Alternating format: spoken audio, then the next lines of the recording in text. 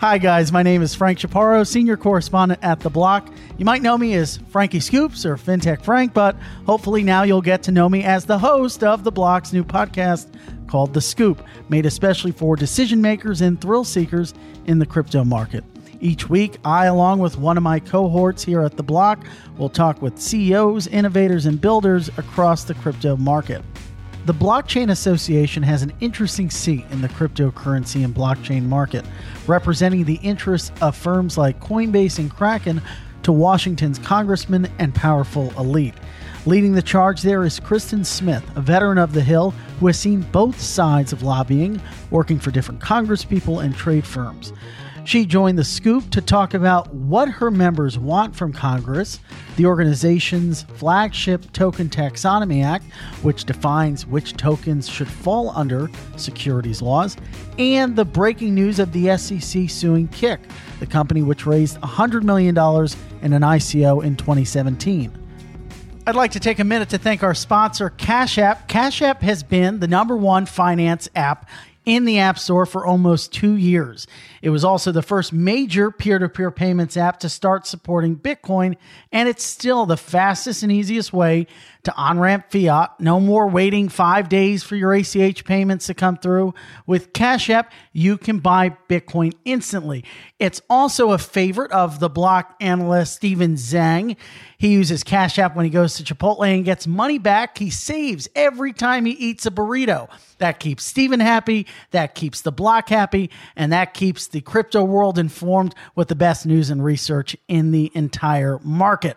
You can also use it at Lyft, Whole Foods, Chipotle, as I said, Chick-fil-A, Starbucks, and Dunkin' Donuts. Download Cash App today from the App Store or Google Play. I hope you enjoy the episode. Ladies and gentlemen, thank you so much for tuning in to The Scoop, the Block's podcast for crypto thrill seekers and decision makers. Today, we have a very special guest right off the Amtrak from Washington, D.C., Kristin Smith. She is the External Affairs Director of the Blockchain Association. And we have back from vacation our very special colleague on our research team, Ryan Todd. He's back from Alaska. He's ready to dive into things. We are going to be exploring all things regulations, this thing called the Token Taxonomy Act, why it's good for crypto, why Kristin is on the Hill, beating on doors, trying to get congressmen and congresswomen to jump on board with this thing. And we're going to be looking at some breaking news today. We have some breaking news out of Kik, the Kik SEC saga. We've got a very interesting 49-page lawsuit that the SEC issued against Kik, the social media platform. And we are going to be looking at, the other hurdles that are facing the members that pay Kristin and her entity to support them and support the initiatives that they are looking to get signed into law or otherwise. Thanks so much for joining us. Thank you, Frank, and thanks, Ryan. It's great to be here. Yeah. So I guess the best place to start is, what exactly, when you're explaining what you do to folks, how do you do that? What's your elevator pitch to them? Well, it depends on if I'm talking to Congress or if I'm talking to the industry. With the industry, I let them know that you were hanging out with your niece this weekend. How would you describe it to her? I don't think I could describe this to my 6-year-old niece. Okay, how would you describe it to the industry? The industry, I let them know that we're a trade association and that we represent crypto companies before policymakers, whether that be Congress or regulators.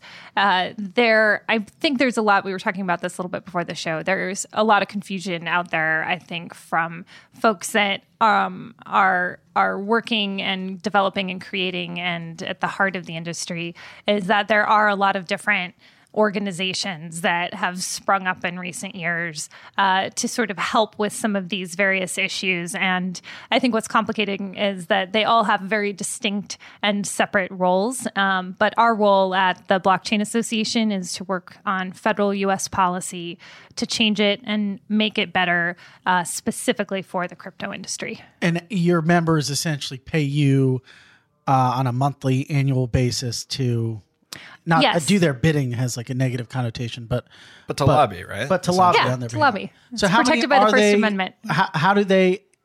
How many are there, and in what industries of crypto? Yeah. Where do they come from? No, so we have 19 member companies. So we have exchanges, we have projects, and then we have investors. And Who are some of the big names? so Coinbase, Circle, Kraken, Interstellar, Protocol Labs, the company formerly known as Zcash. Not up to date on their branding yet.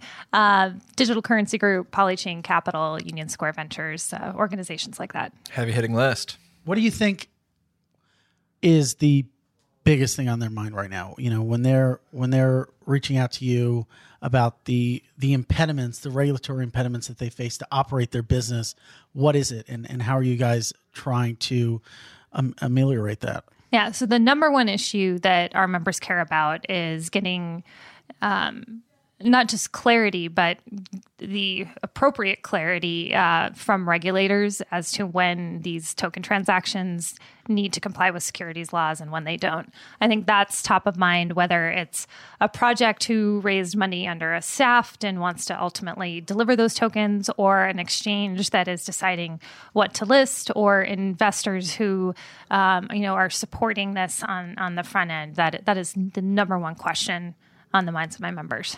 Mm-hmm. And I imagine we can talk about the Token Taxonomy Act. That's playing a part in addressing that. What exactly does it outline in terms of defining what is and what isn't? Because that's the question, right, that I feel like everyone wants an answer to. If I'm doing a token sale, if I'm issuing a token, how do I know when it's a security, when it's a utility token? Jay Clayton, the chairman of the SEC, I feel like has been pretty clear in saying that basically you just look at the following the regulation that's been around the since Howey the 30s. test. And I guess is your point that the Howey test isn't enough? It's not good enough. We need something new.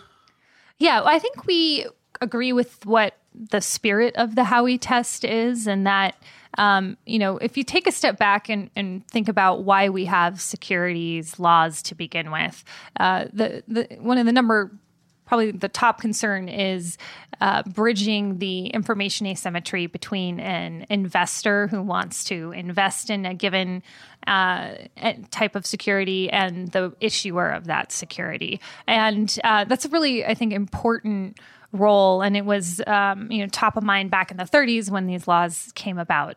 So people had good information to make informed investment decisions. And what, we have today is that this Howey test gives us this definition of an investment contract, which is a security, and it's a facts and circumstances analysis. So you have to look at it on a case-by-case basis. Now that we're in this world of crypto, people sort of dusted off this case that really, I think, mostly just law students looked at, and it's become sort of front and center. And so I guess if you look at a very high level, how do we get sort of this clarity, trying to pigeonhole it within this 73-year-old Supreme Court test is not the ideal way for folks. And we've seen just, a couple weeks ago with Circle's announcement, but there's numerous projects out there that are, distancing themselves from the United States. They're not giving people within our borders the same access to certain tokens. Investors are, encouraging projects to be developed overseas. And so we want to find a way to have clarity so people know, once they get past that point of no longer controlling a project, how do you know for sure that you've met the requirements needed to be under a separate regulatory regime? And so we just think that the Howey test, going back to your original question, it doesn't really facilitate that process. It's very lawyer intensive, and we would like a process that's easier to understand so that developers and innovators can do their thing without having to engage white shoe law firms to help them navigate the process. This is the second rendition of this bill that was reintroduced. Yes. What changes did you guys make on that, and was that the result of different lawmakers reaching out and saying that this doesn't make sense, or regulators reaching out saying that this doesn't make sense? or just to make it a stronger bill? How did that sort of? Yeah. I think to clarify too, like, did you work with regulators to form this bill, or like how did that process completely flesh out? Yes. So the Token Taxonomy Act was originally introduced in December, and it was reintroduced again in April. And there were some changes made to it. There were also some additional supporters that were involved in the new version of the bill. And we worked very closely with the offices, Warren Davidson and Darren Soto, as they were crafting this bill throughout the fall. I think one of the things that is really great about the legislative process, as opposed to, the kick case, which we want to get into, or in some cases, even the regulatory process, is that the legislative process is a very open and accessible process that is easy to be a part of. You just sort of have to know how to engage with lawmakers. But, there are very few people who wouldn't be able to just call up their congressman and go talk to them about an issue. You don't need any special fancy lobbyists to do that. Any project, any company can go walk in and meet with Congress. And the first version that was introduced, we thought was pretty good. The legislation does a couple of things. The part that we care the most about, that we contributed the most to, was coming up with a definition of what we ultimately called a digital token, and have that excluded from the definition of a security. It's probably by no means perfect, but it's a place to start. And there might even be a better way to construct this idea and this concept. And we are always open to talking about how to better do this. But that's sort of the beauty of the legislative process, is you get to throw ideas out and debate them and improve them. The bill also deals with the Investment Advisors Act and some custody type provisions. And then it also has some tax policy provisions in there, both a de minimis exemption, so that you don't have to pay capital gains if you buy a cup of coffee with Bitcoin, and also a like-kind exchange. It's sort of a wish list of things that folks in the ecosystem would want. And in the bill that was introduced in April, in addition to getting a broader set of co-sponsors, there was some state preemption language that was included and some sort of technical changes, but nothing too substantial on sort of our core issue of what is a digital token. But I know from talking with the offices that are working on this bill, they're very open to ideas on how to improve it, and also are working to expand the group of supporters that support the bill. It probably makes sense to tackle everything at once, right? And I'm thinking, why not go after something small that could make a big difference, like the capital gains exemption, which makes a lot of sense, right? If you're going to be using this as money, it doesn't make sense to, tax it in the same way as equity that you trade. Why not start small and then maybe work yourself up to, completely overhauling, 80 plus year old securities laws? Yeah. Well, I think the tax issues versus the securities issues are a little bit different. I mean, we do have some guidance on the tax side, and there's some open questions that are out there, and the IRS is looking to issue additional guidance. Then we have this de minimis issue and this kind exchange issue. Those aren't as immediately as pressing as dealing with the SEC, right? Because if you get it wrong with the SEC, it's strict liability. It's very bad.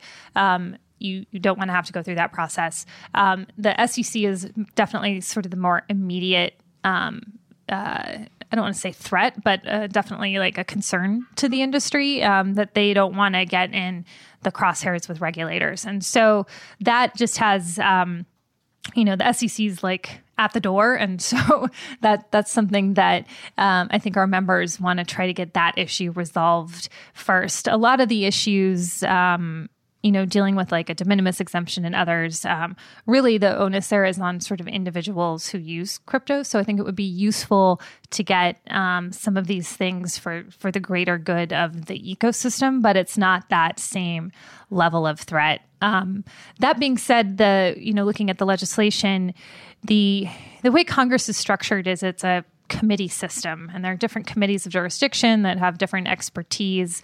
And, the Token Taxonomy Act touches on a couple of these different committees. And so, as it moves forward, it's very likely that it could get broken off or added to something else as an amendment, and we'll see only pieces of that move. But, right now, if you're a member of Congress and you have constituents that use crypto, or you have companies in your district that are employing people in crypto, if you want to show your support, if you want to take a step to make the U.S. be more competitive in this space, you can sign on to one bill as sort of a one-stop shop. But ultimately, it'll probably get broken up into pieces. Has there been any pushback or comments from DC, people you talk to on a regular basis, on splitting those two prongs out from the tax component and the securities component? Yeah, we've talked about it. A quick way to kill a bill is to have it need to go through multiple different committees, and we were fully aware of that at the time that it was getting introduced. But, in my discussions with folks on the Hill, we thought it made sense to have sort of everything under one umbrella at this stage. And it's the legislative process is a little bit of a zigzag. I mean, to get a bill signed into law, it has to be voted on in the House. It has to be voted on in the Senate in identical form, and it has to be signed by the president. And so where is it right now? It's in committees? It's at the committee level. So when a bill is introduced, its primary jurisdiction is the House Financial Services Committee, which is chaired by Maxine Waters from California. And the subcommittee of jurisdiction is the Investor Protection and Capital Markets Subcommittee, which is Carolyn Maloney here in New York. But it also has Ways and Means Committee jurisdiction, which is the committee that does tax policy. And then it wasn't referred to this committee, but it could very well touch or need to touch ultimately the House Agriculture Committee, because House Agriculture Committee has jurisdiction over the CFTC, or potentially the House Energy and Commerce Committee, because they have jurisdiction over the Federal Trade Commission, which could also play a role in this. So having to go through 4 committees is not fun. So if we can break it apart into pieces, that would be much. So where is it at? I mean, I guess it's going to be at different levels at each one of those committees. Is it further along in one of those committees? No. So right now it's just sitting in the House Financial Services Committee. Gotcha. And, when bills how long could that be in there? It could be forever. It's not going to be forever if we do our job right. But it's... What's the realistic assumption of success timeline wise? Like, we should just pull up that, that old, what's it? If you want to be a bill. Yeah, I'm just a bill up on Capitol Hill. It's a little more complicated than that song. But it ultimately needs to go sort of follow some of the key parts of that, what that song covers. But when a bill is introduced, it is always referred to a committee as sort of a automatic matter. And then, the committee itself is divided into subcommittees. And so, the entire committee process in theory could be bypassed if the leadership of, the House or the Senate wants to sort of fast track something. There's processes for doing that. But the typically, and especially something of this nature, which is pretty technical, most of the work is going to be done in the committee process. So right now, it's at a point where we're working to build support from additional members of the committee by getting them to sign on as co-sponsors. We're also looking to get legislation introduced in the Senate. The Senate is quite a bit further behind in the education process than the House, but we're working Is there a reason for that, or is it? I think it's just because they're older. It's harder to get to them. It's harder to engage with them, I'd imagine. Yeah, there's kind of a saying that if the House is sort of the teacup and the Senate is like the saucer that cools the teacup. So, the House members are elected every 2 years. There's a lot more of them. They tend to kind of try to find these little niche issues and be, a little bit quicker to respond. And the Senate is, that's where the debate happens. They're a little bit more sort of thoughtful, and, there's less of them. And this happens across all now, how issues. do you go about convincing these people to support this bill? Is it just fancy dinners? Is it calling their offices I every wish I week? could take them out to fancy Like, dinners. You can't do that anymore. What does it involve?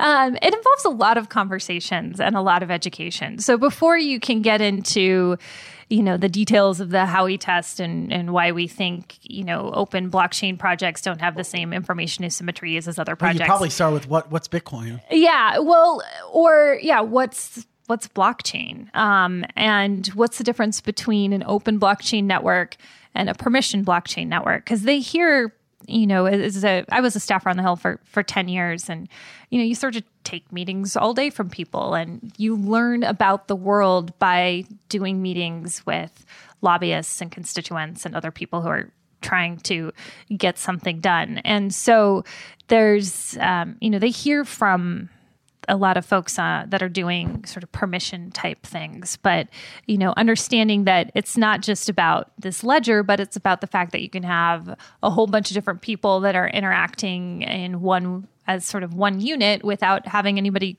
be in charge of that. That's a different concept. What's been the biggest pushback? Maybe it's a specific item within the bill so far that you've heard. Well, there are a couple vocal opponents to the state preemption language. And, that is something I don't see sticking in the bill forever. There are some lawyers that have had, lawyers, they have like lots of opinions on things. They have had some concerns about Twitter armchair lawyers. The crypto Twitter armchair lawyers. Yes, that have concerns about, the definition, and that maybe it's too tied to a technology, or what do you do if a digital token is part of an investment contract? And, oh my goodness, you're going to have to litigate a whole new set of definitions. And, my answer to them is, we want to make this as strong as possible. Please send me your ideas and your thoughts and precise language changes, because our industry, we're very adamant that we need to have change happen, but we're not wedded to the specific words, and we want to improve it. And but we did put quite a bit of effort in on the front end to get to where we are at today. For the state preemptive issue, is there precedent for that not existing for a bill? I guess there's no bill similar to this. I've worked, not in the crypto context, but in other issues. Battling the states is hard. It's they're politically savvy. The governors know the congressmen and know the senators, and they have an incredible infrastructure for influencing federal governments in Washington. And so it's, it can be challenging. That being said, it would be a shame to go through this whole process to the point where we finally got a world where these, sort of functional tokens that are in these decentralized networks, there's a very clear checklist to get people to where they want to be, and then have different states pop up with their own sort of securities laws where, there's now this patchwork that has to be dealt with. So I do think if it's a provision that... It's kind of like, it's a really interesting point, I think, because my opinion on that is, there's two sides to having states take their own individual approach, right? You can actually have certain states drive, more innovation than others and actually meet the specific needs of their communities. Whereas at the same time, I'm sure your members, cry ad nauseum about just this patchwork of like complex and varying laws that they have to navigate to operate their business. And from that perspective, it must be maddening. But there is this sort of dichotomy or it's the world that banks live in. I mean, they have to get different state charters to operate. I know these aren't banks, but money transmission licenses, and a lot of companies are just taking it, sort of one by one. But I think for this, issue on when token transactions are securities or not, that would be one that it would be a shame to sort of undo all of that good work if we finally got to where we wanted, and then now we have to tackle the states. Let's pivot quickly to the news at hand. The big news, the pivot. We're going to pivot. To the big news at hand, which is the SEC's lawsuit against Kik. Kik, which had a $100 million initial coin offering to launch their KIN token, which would effectively be a token used within their messaging app ecosystem. They were issued a Wells notice in November, and now basically an injunction and lawsuit today for, basically issuing what they view as a security. Kristin's organization, right, released a defense let's see when it was, February 4th, defending them and basically saying what you outlined earlier on the show, that there are things that should fall under this umbrella, and then there are things that have fallen that should fall outside of that umbrella, given the utility of a token and whether it meets certain standards. Now, Kristin hasn't read the lawsuit yet. It only came out about 90 minutes ago. Truly, we're truly putting her in the hot seat, and we're going to just sort of go through it and examine. What's striking to me is this idea that, let's say there is a utility to this thing. I'm not a Kik expert by any means. I don't know if anyone really is, to be frank. But essentially the argument that I imagine would be made is that if there is utility, right, then it perhaps should fall outside of these parameters. But what's so striking here is how the SEC outlines how Kik was really in financial straits, right, and they needed money. And there's even one quote here that is really fascinating about back in 2017. They had a senior management team, and they determined that this was their only option. This is quoting directly from the suit. One member of Kik's board of directors, soon after discussions began, presumably about the ICO, described the plan as a Hail Mary pass. That's a quote. From the onset, Kik saw investors and speculators as a crucial target audience for an ICO. In a meeting on February 16th, 2017, executives at KIN discussed the need to craft an offering that would appeal to, quote, crypto investors and the growing market for crypto assets. At this meeting, KIN executives and directors anticipated that crowdfunders would invest in tradable digital tokens of a non-blockchain company if offered good risk-return potential. When you hear that and sort of just parsing through that without reading the full document, what are just some of your initial thoughts or questions that you might be thinking? Yeah, so we've had a lot of conversations with Kik. They're not one of our members, but we have other member companies that are very interested in what's going on. And I would say that the team at Kik has been sort of a delight to communicate with. They're wonderful people. They've been very sort of open, and we've had a lot of back and forth with them. Hearing that, it sounds different than the way the circumstances were characterized.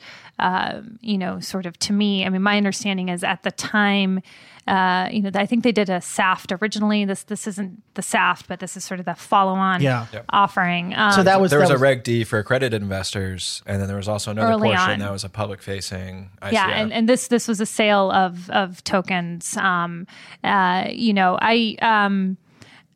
think that at a very high level, businesses, that are trying to figure out how to meet cash flow needs and otherwise, if they have an asset that they want to tap into in order to do that. And in this case, selling these tokens, that seems to me like that's not horribly offensive. But I think what's implied by what you read is that maybe there was a situation where, there was some information asymmetry where this organization potentially could have, known that might be more troubling. But yeah, it's really hard to know without having read the whole thing. But I do think that, from what I've seen with talking with the Kik folks and others, is that I think it's very brave what they're doing. I've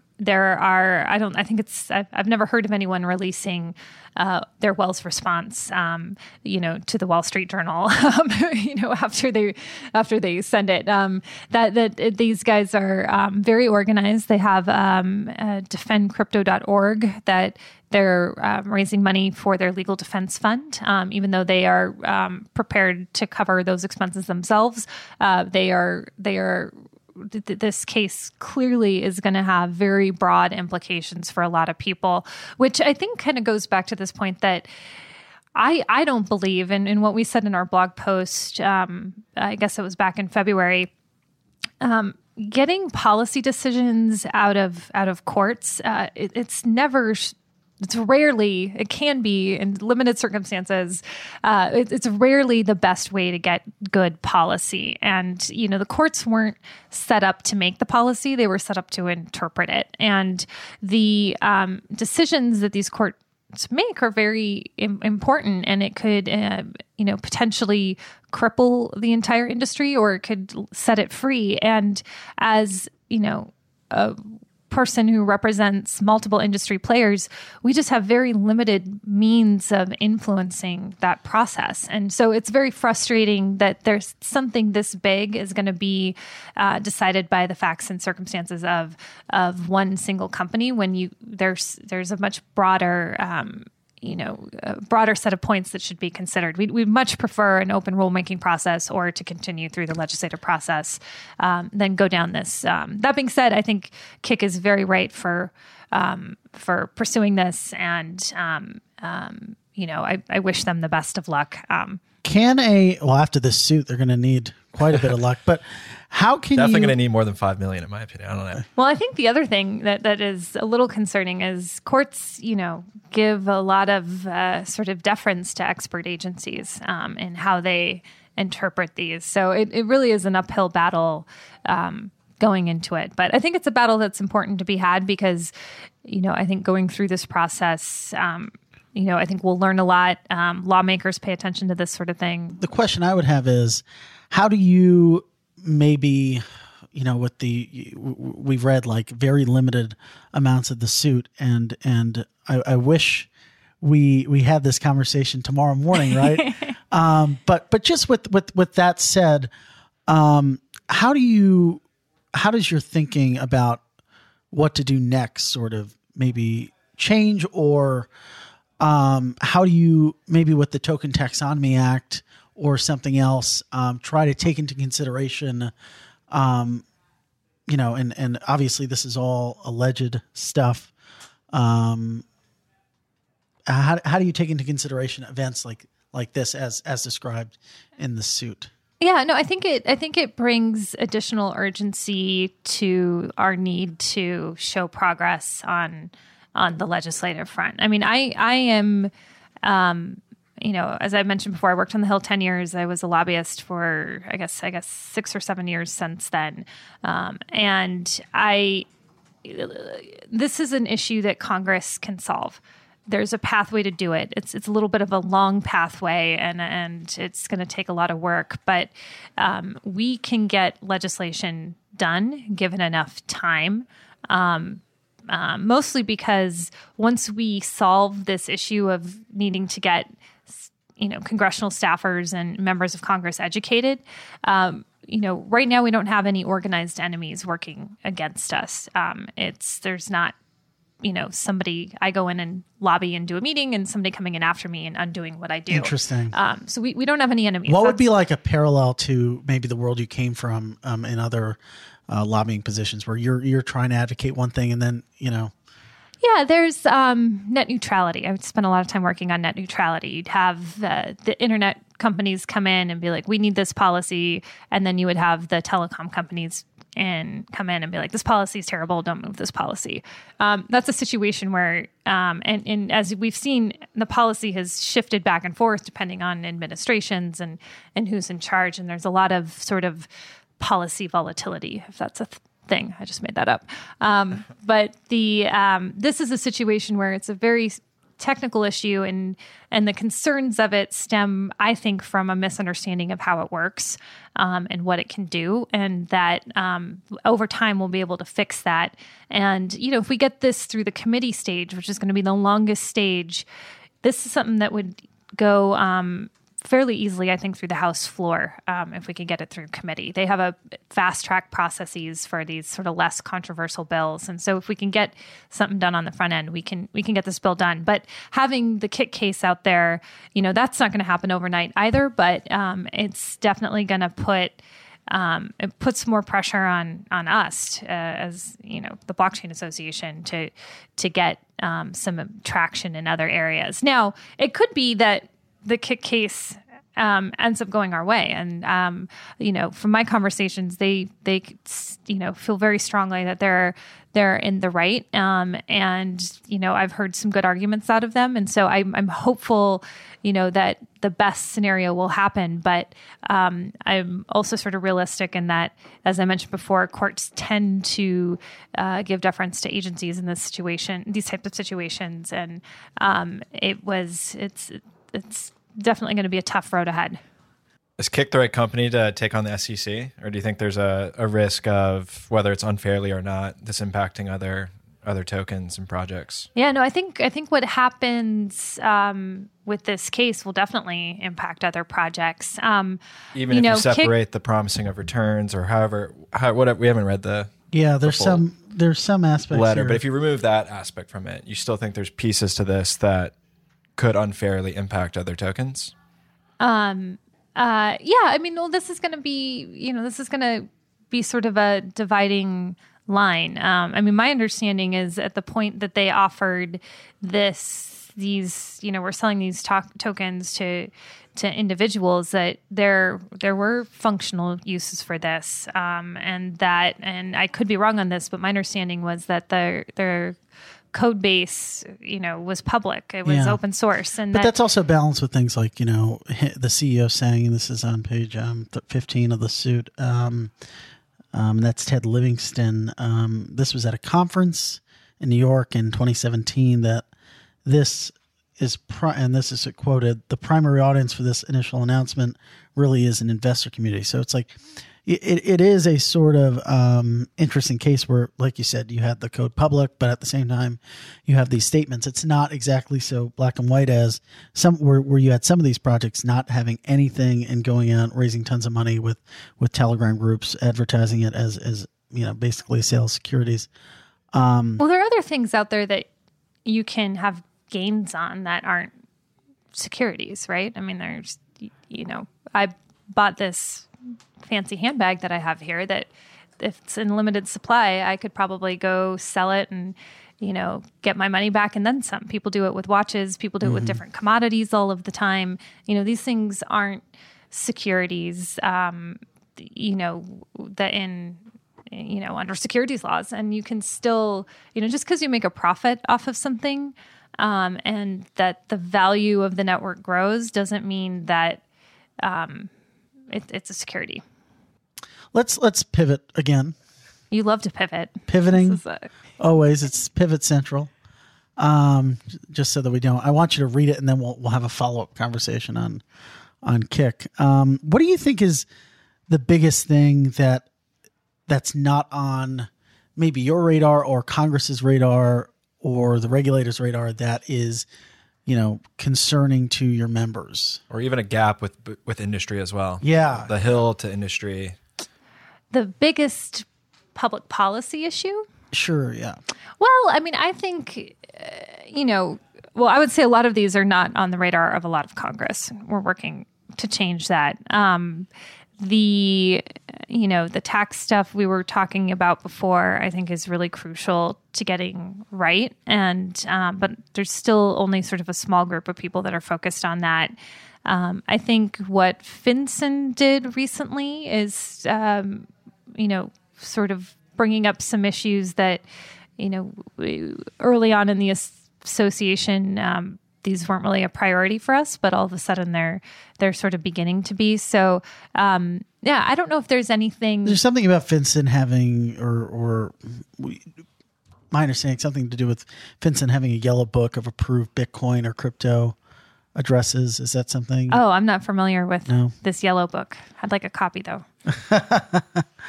But what were you saying? No, I'm not sure there's anything that's not on the industries. That's an issue that needs to be on the radar other than the issues that we have.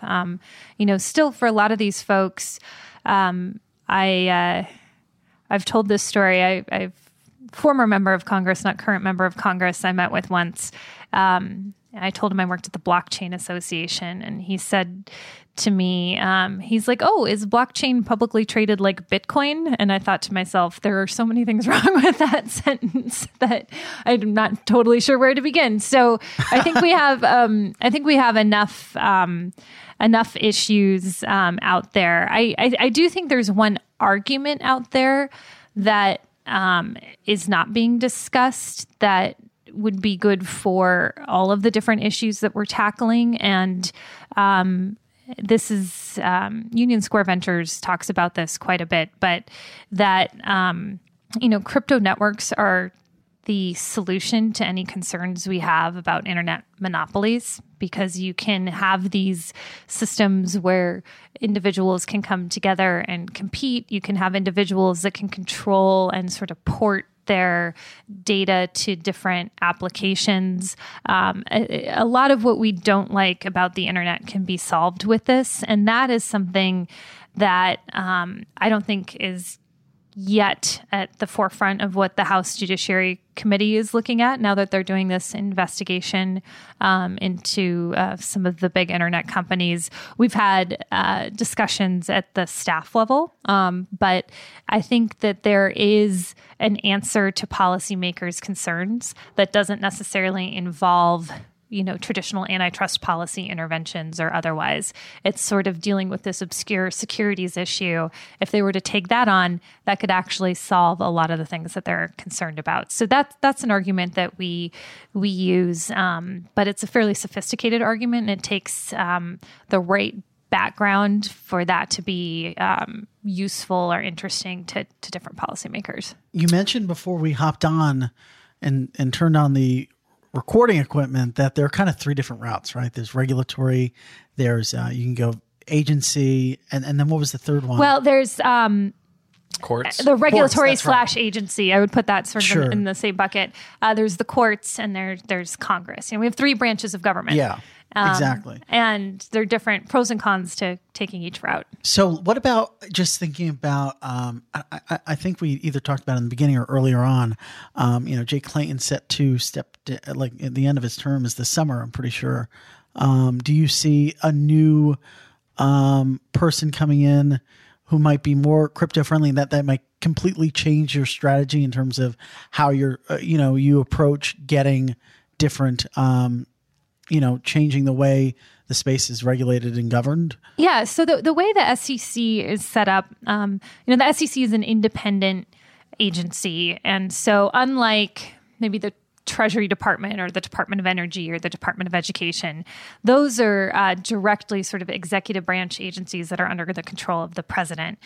These independent agencies like the SEC, FTC, CFTC, and others are made up of commissions that are appointed by the president, but have representation from both parties. So Jay Clayton is, he's the chairman. He's actually technically an independent. He's not a Republican, but his term actually goes through June of 2021. So if he decides to stay for his full term, he will be around a while. But I think that in our conversations with him, I don't get the sense that these are his favorite issues. I get the sense that why is that?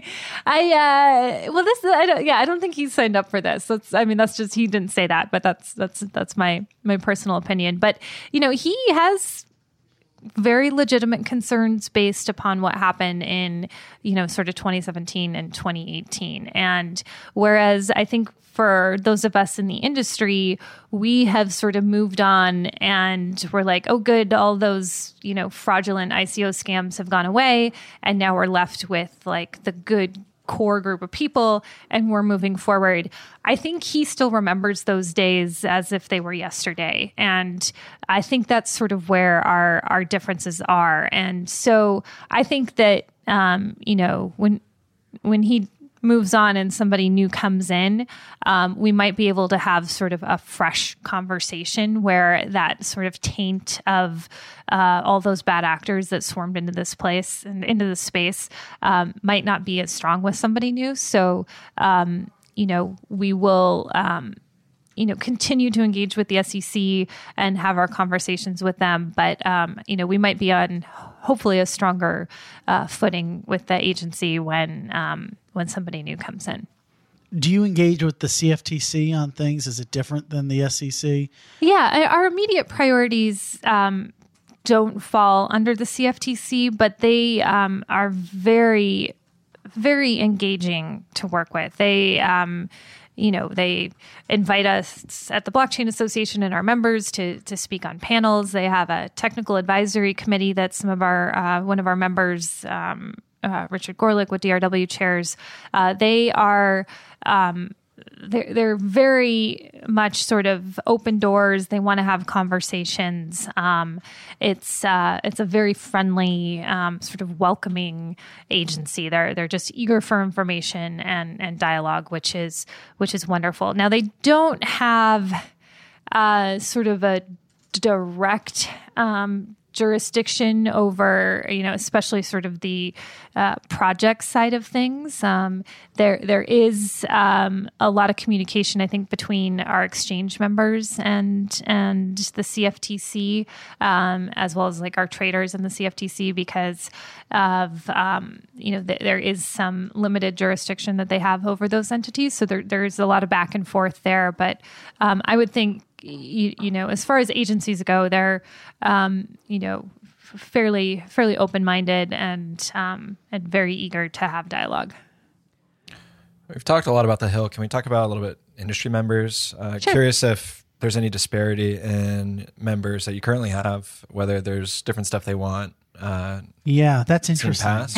Yeah. Or is it pretty aligned? Are you kind of like the parent sitting in the middle and trying to figure out, I wish I'm more like the child sitting in the middle. I just do what I'm told. You love them all equally, right? Pardon? You have to love them all equally. I occasionally pull out a favorite, depending if they've done something very bold or helpful. Check. But no. I have to say, this is the group of members with the Blockchain Association are a wonderful, engaged group. And I think it's sort of a reflection of the industry. Everybody's very excited.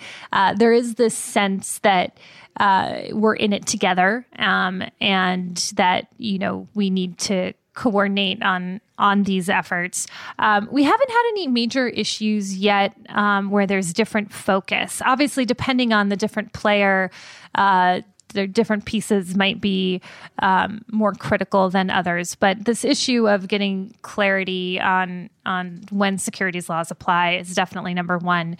We also have some members that are very interested in getting the SEC to issue guidance to FINRA so that more broker-dealer applications can be approved for qualified custodians, or just even just sort of more general broker-dealer applications can start making it through the pipeline. So some people are more focused on that piece of it. But we haven't had any, if we ever had an issue where there was a major split between the association, we just wouldn't engage on the issue. That's sort of the standard practice of how these trade associations work in Washington, D.C. I do sense sometimes with my members, there's a sort of a little bit of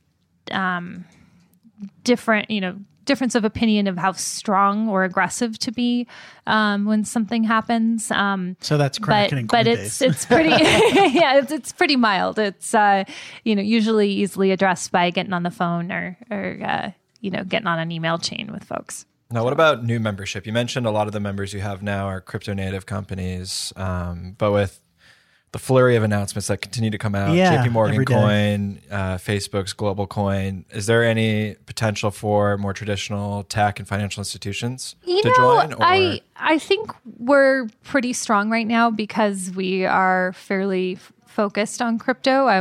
There might be a time where it makes sense for one of those organizations to join. I mean, from what I know about JPM Coin, and I don't know much about the Facebook project. I don't know if that's because I haven't done the research, or if there's not much out there. Publicly announced Pretty anything. cagey. I can't imagine that those are The interest might be very different.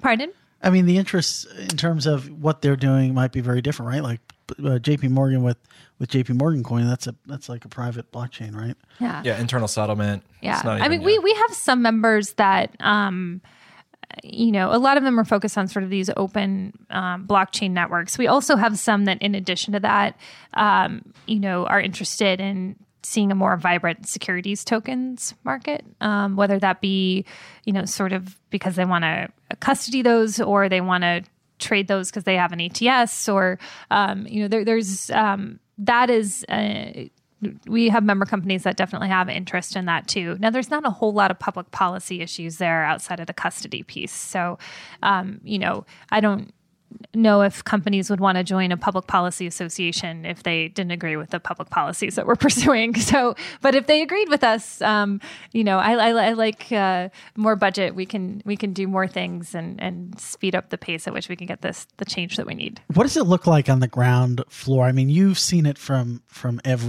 just like lobbying in general and working on the Hill.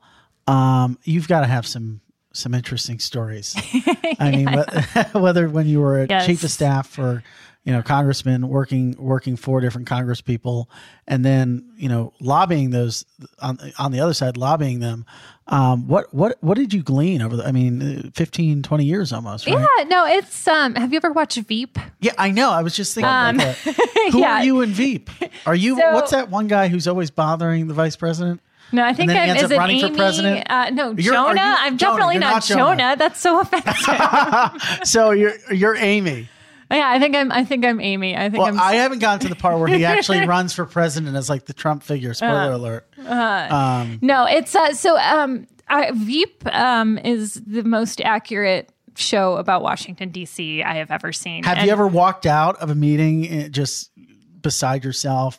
Pissed off. It's when Amy runs out on what's her name in the show? Mariah, Stacey Myers, something no, Myers. It's listen. It's a wonderful process. I shouldn't sell it short. It's really amazing. And again, my background's on the congressional side, so sort of speaking from that piece, you have people from all over the country, from all sorts of different backgrounds. That went to, all sorts of different colleges and universities that really represent. It's a cross section of the American people. It's an amazing group, but yes, there's a lot of politics. There's a lot of little spats about things that to somebody on the outside seems ridiculous, but to somebody on the inside, it's like what? What would be an example? Who voted for who for leadership and things like that. That to somebody on the outside doesn't seem to matter. But it's a wonderful place. There's a lot of energy. I remember working on the Hill, and people would come in and they would say all these fancy words, and I understood maybe half of them. But you still managed to help them with, legislation and things like that. So I guess maybe the most surprising thing is how sort of young and not uneducated or inexperienced, but, maybe inexperienced is the right word, but there's a real desire to do good things. But no, so working with crypto has its own unique set of challenges. It's complicated, but it's also, it's kind of sexy. Like once people sort of get into it, they're like, oh, wow, you know about blockchain and gee, that's cool. And like, yeah, that's awesome. And so it's, but I think what's maybe different is just like I was mentioning before, the enthusiasm level of participants in the industry. They're so excited. They're happy to come to town. They're happy to do this. I've worked with other trade groups in the past representing them where, everybody's, 65 years old and they're getting close to retiring, and there's not a lot of sort of youthful energy, whether it be actual like youth or youth in spirit. And so I think that's what's fun about crypto is everybody's just eager to learn and excited to be a part of it. What drew you to the space, and why do you feel compelled to basically, advocate on behalf of it? Yeah. So I think I have the coolest job in Washington, and this is the dream job I never knew I wanted till I had it. And I was very interested in technology policy early on in my career, which I guess was maybe the result of the fact that I happened to work for the guy who was chairing the Commerce Committee subcommittee on tech and telecom. So I got really involved in those issues, but I really enjoyed it and did a lot of work on net neutrality in the very early days back in 2006. So I was a big fan of the internet. And then the internet sort of started to grow up, and I was not so much a fan of the internet anymore. I was very concerned about privacy, only recently started engaging on social media because I was never a big fan of any of that stuff. And so when I was lobbying, one of the clients at the firm I worked at was Overstock.com. And, they have a lot of e-commerce issues that I had experience on, but they were doing this, blockchain stuff. And so I think I knew that I had the bug really bad when I actually said no to dinner at Le Diplomat, which is like one of my favorite spots in DC, on like a Saturday night with my girlfriends because I needed to finish watching a YouTube video about like proof of stake or something. And I think that's when I knew I was like, I got to be a part of this industry somehow in a more meaningful way. And so I feel so lucky that the Blockchain Association came together and that I got to help them with this effort. Well, you're definitely making a meaningful impact, and we're so happy that you joined us today to walk us through exactly, how lobbying works to kick on short notice, and then just, the Token Taxonomy Act. Try saying that 5 times. But we appreciate it. Get back to DC safe. Thank you. Ladies and gentlemen, thanks so much for listening, and we'll catch you next time. We'd like to take a minute to thank our sponsor, Cash App. Cash App has been the #1 in finance on the App Store for almost 2 years. It was the first major peer-to-peer payments app to support Bitcoin, and it's still the fastest and easiest way to on-ramp fiat. No more waiting 5 days for your ACH transfer to come through. With Cash App, you can buy Bitcoin instantly. When you're ready to take full ownership of your private keys, just use Cash App to scan an external wallet's QR code. It's really that simple. Cash App also comes with standard banking features like direct deposits and others your bank would never even consider, like Cash Card, a customizable debit card that lets you instantly save every time you use it at Lyft, Whole Foods, Chipotle, Chick-fil-A, Starbucks, Dunkin', local coffee shops, and a whole lot more. Download Cash App today from the App Store or Google Play.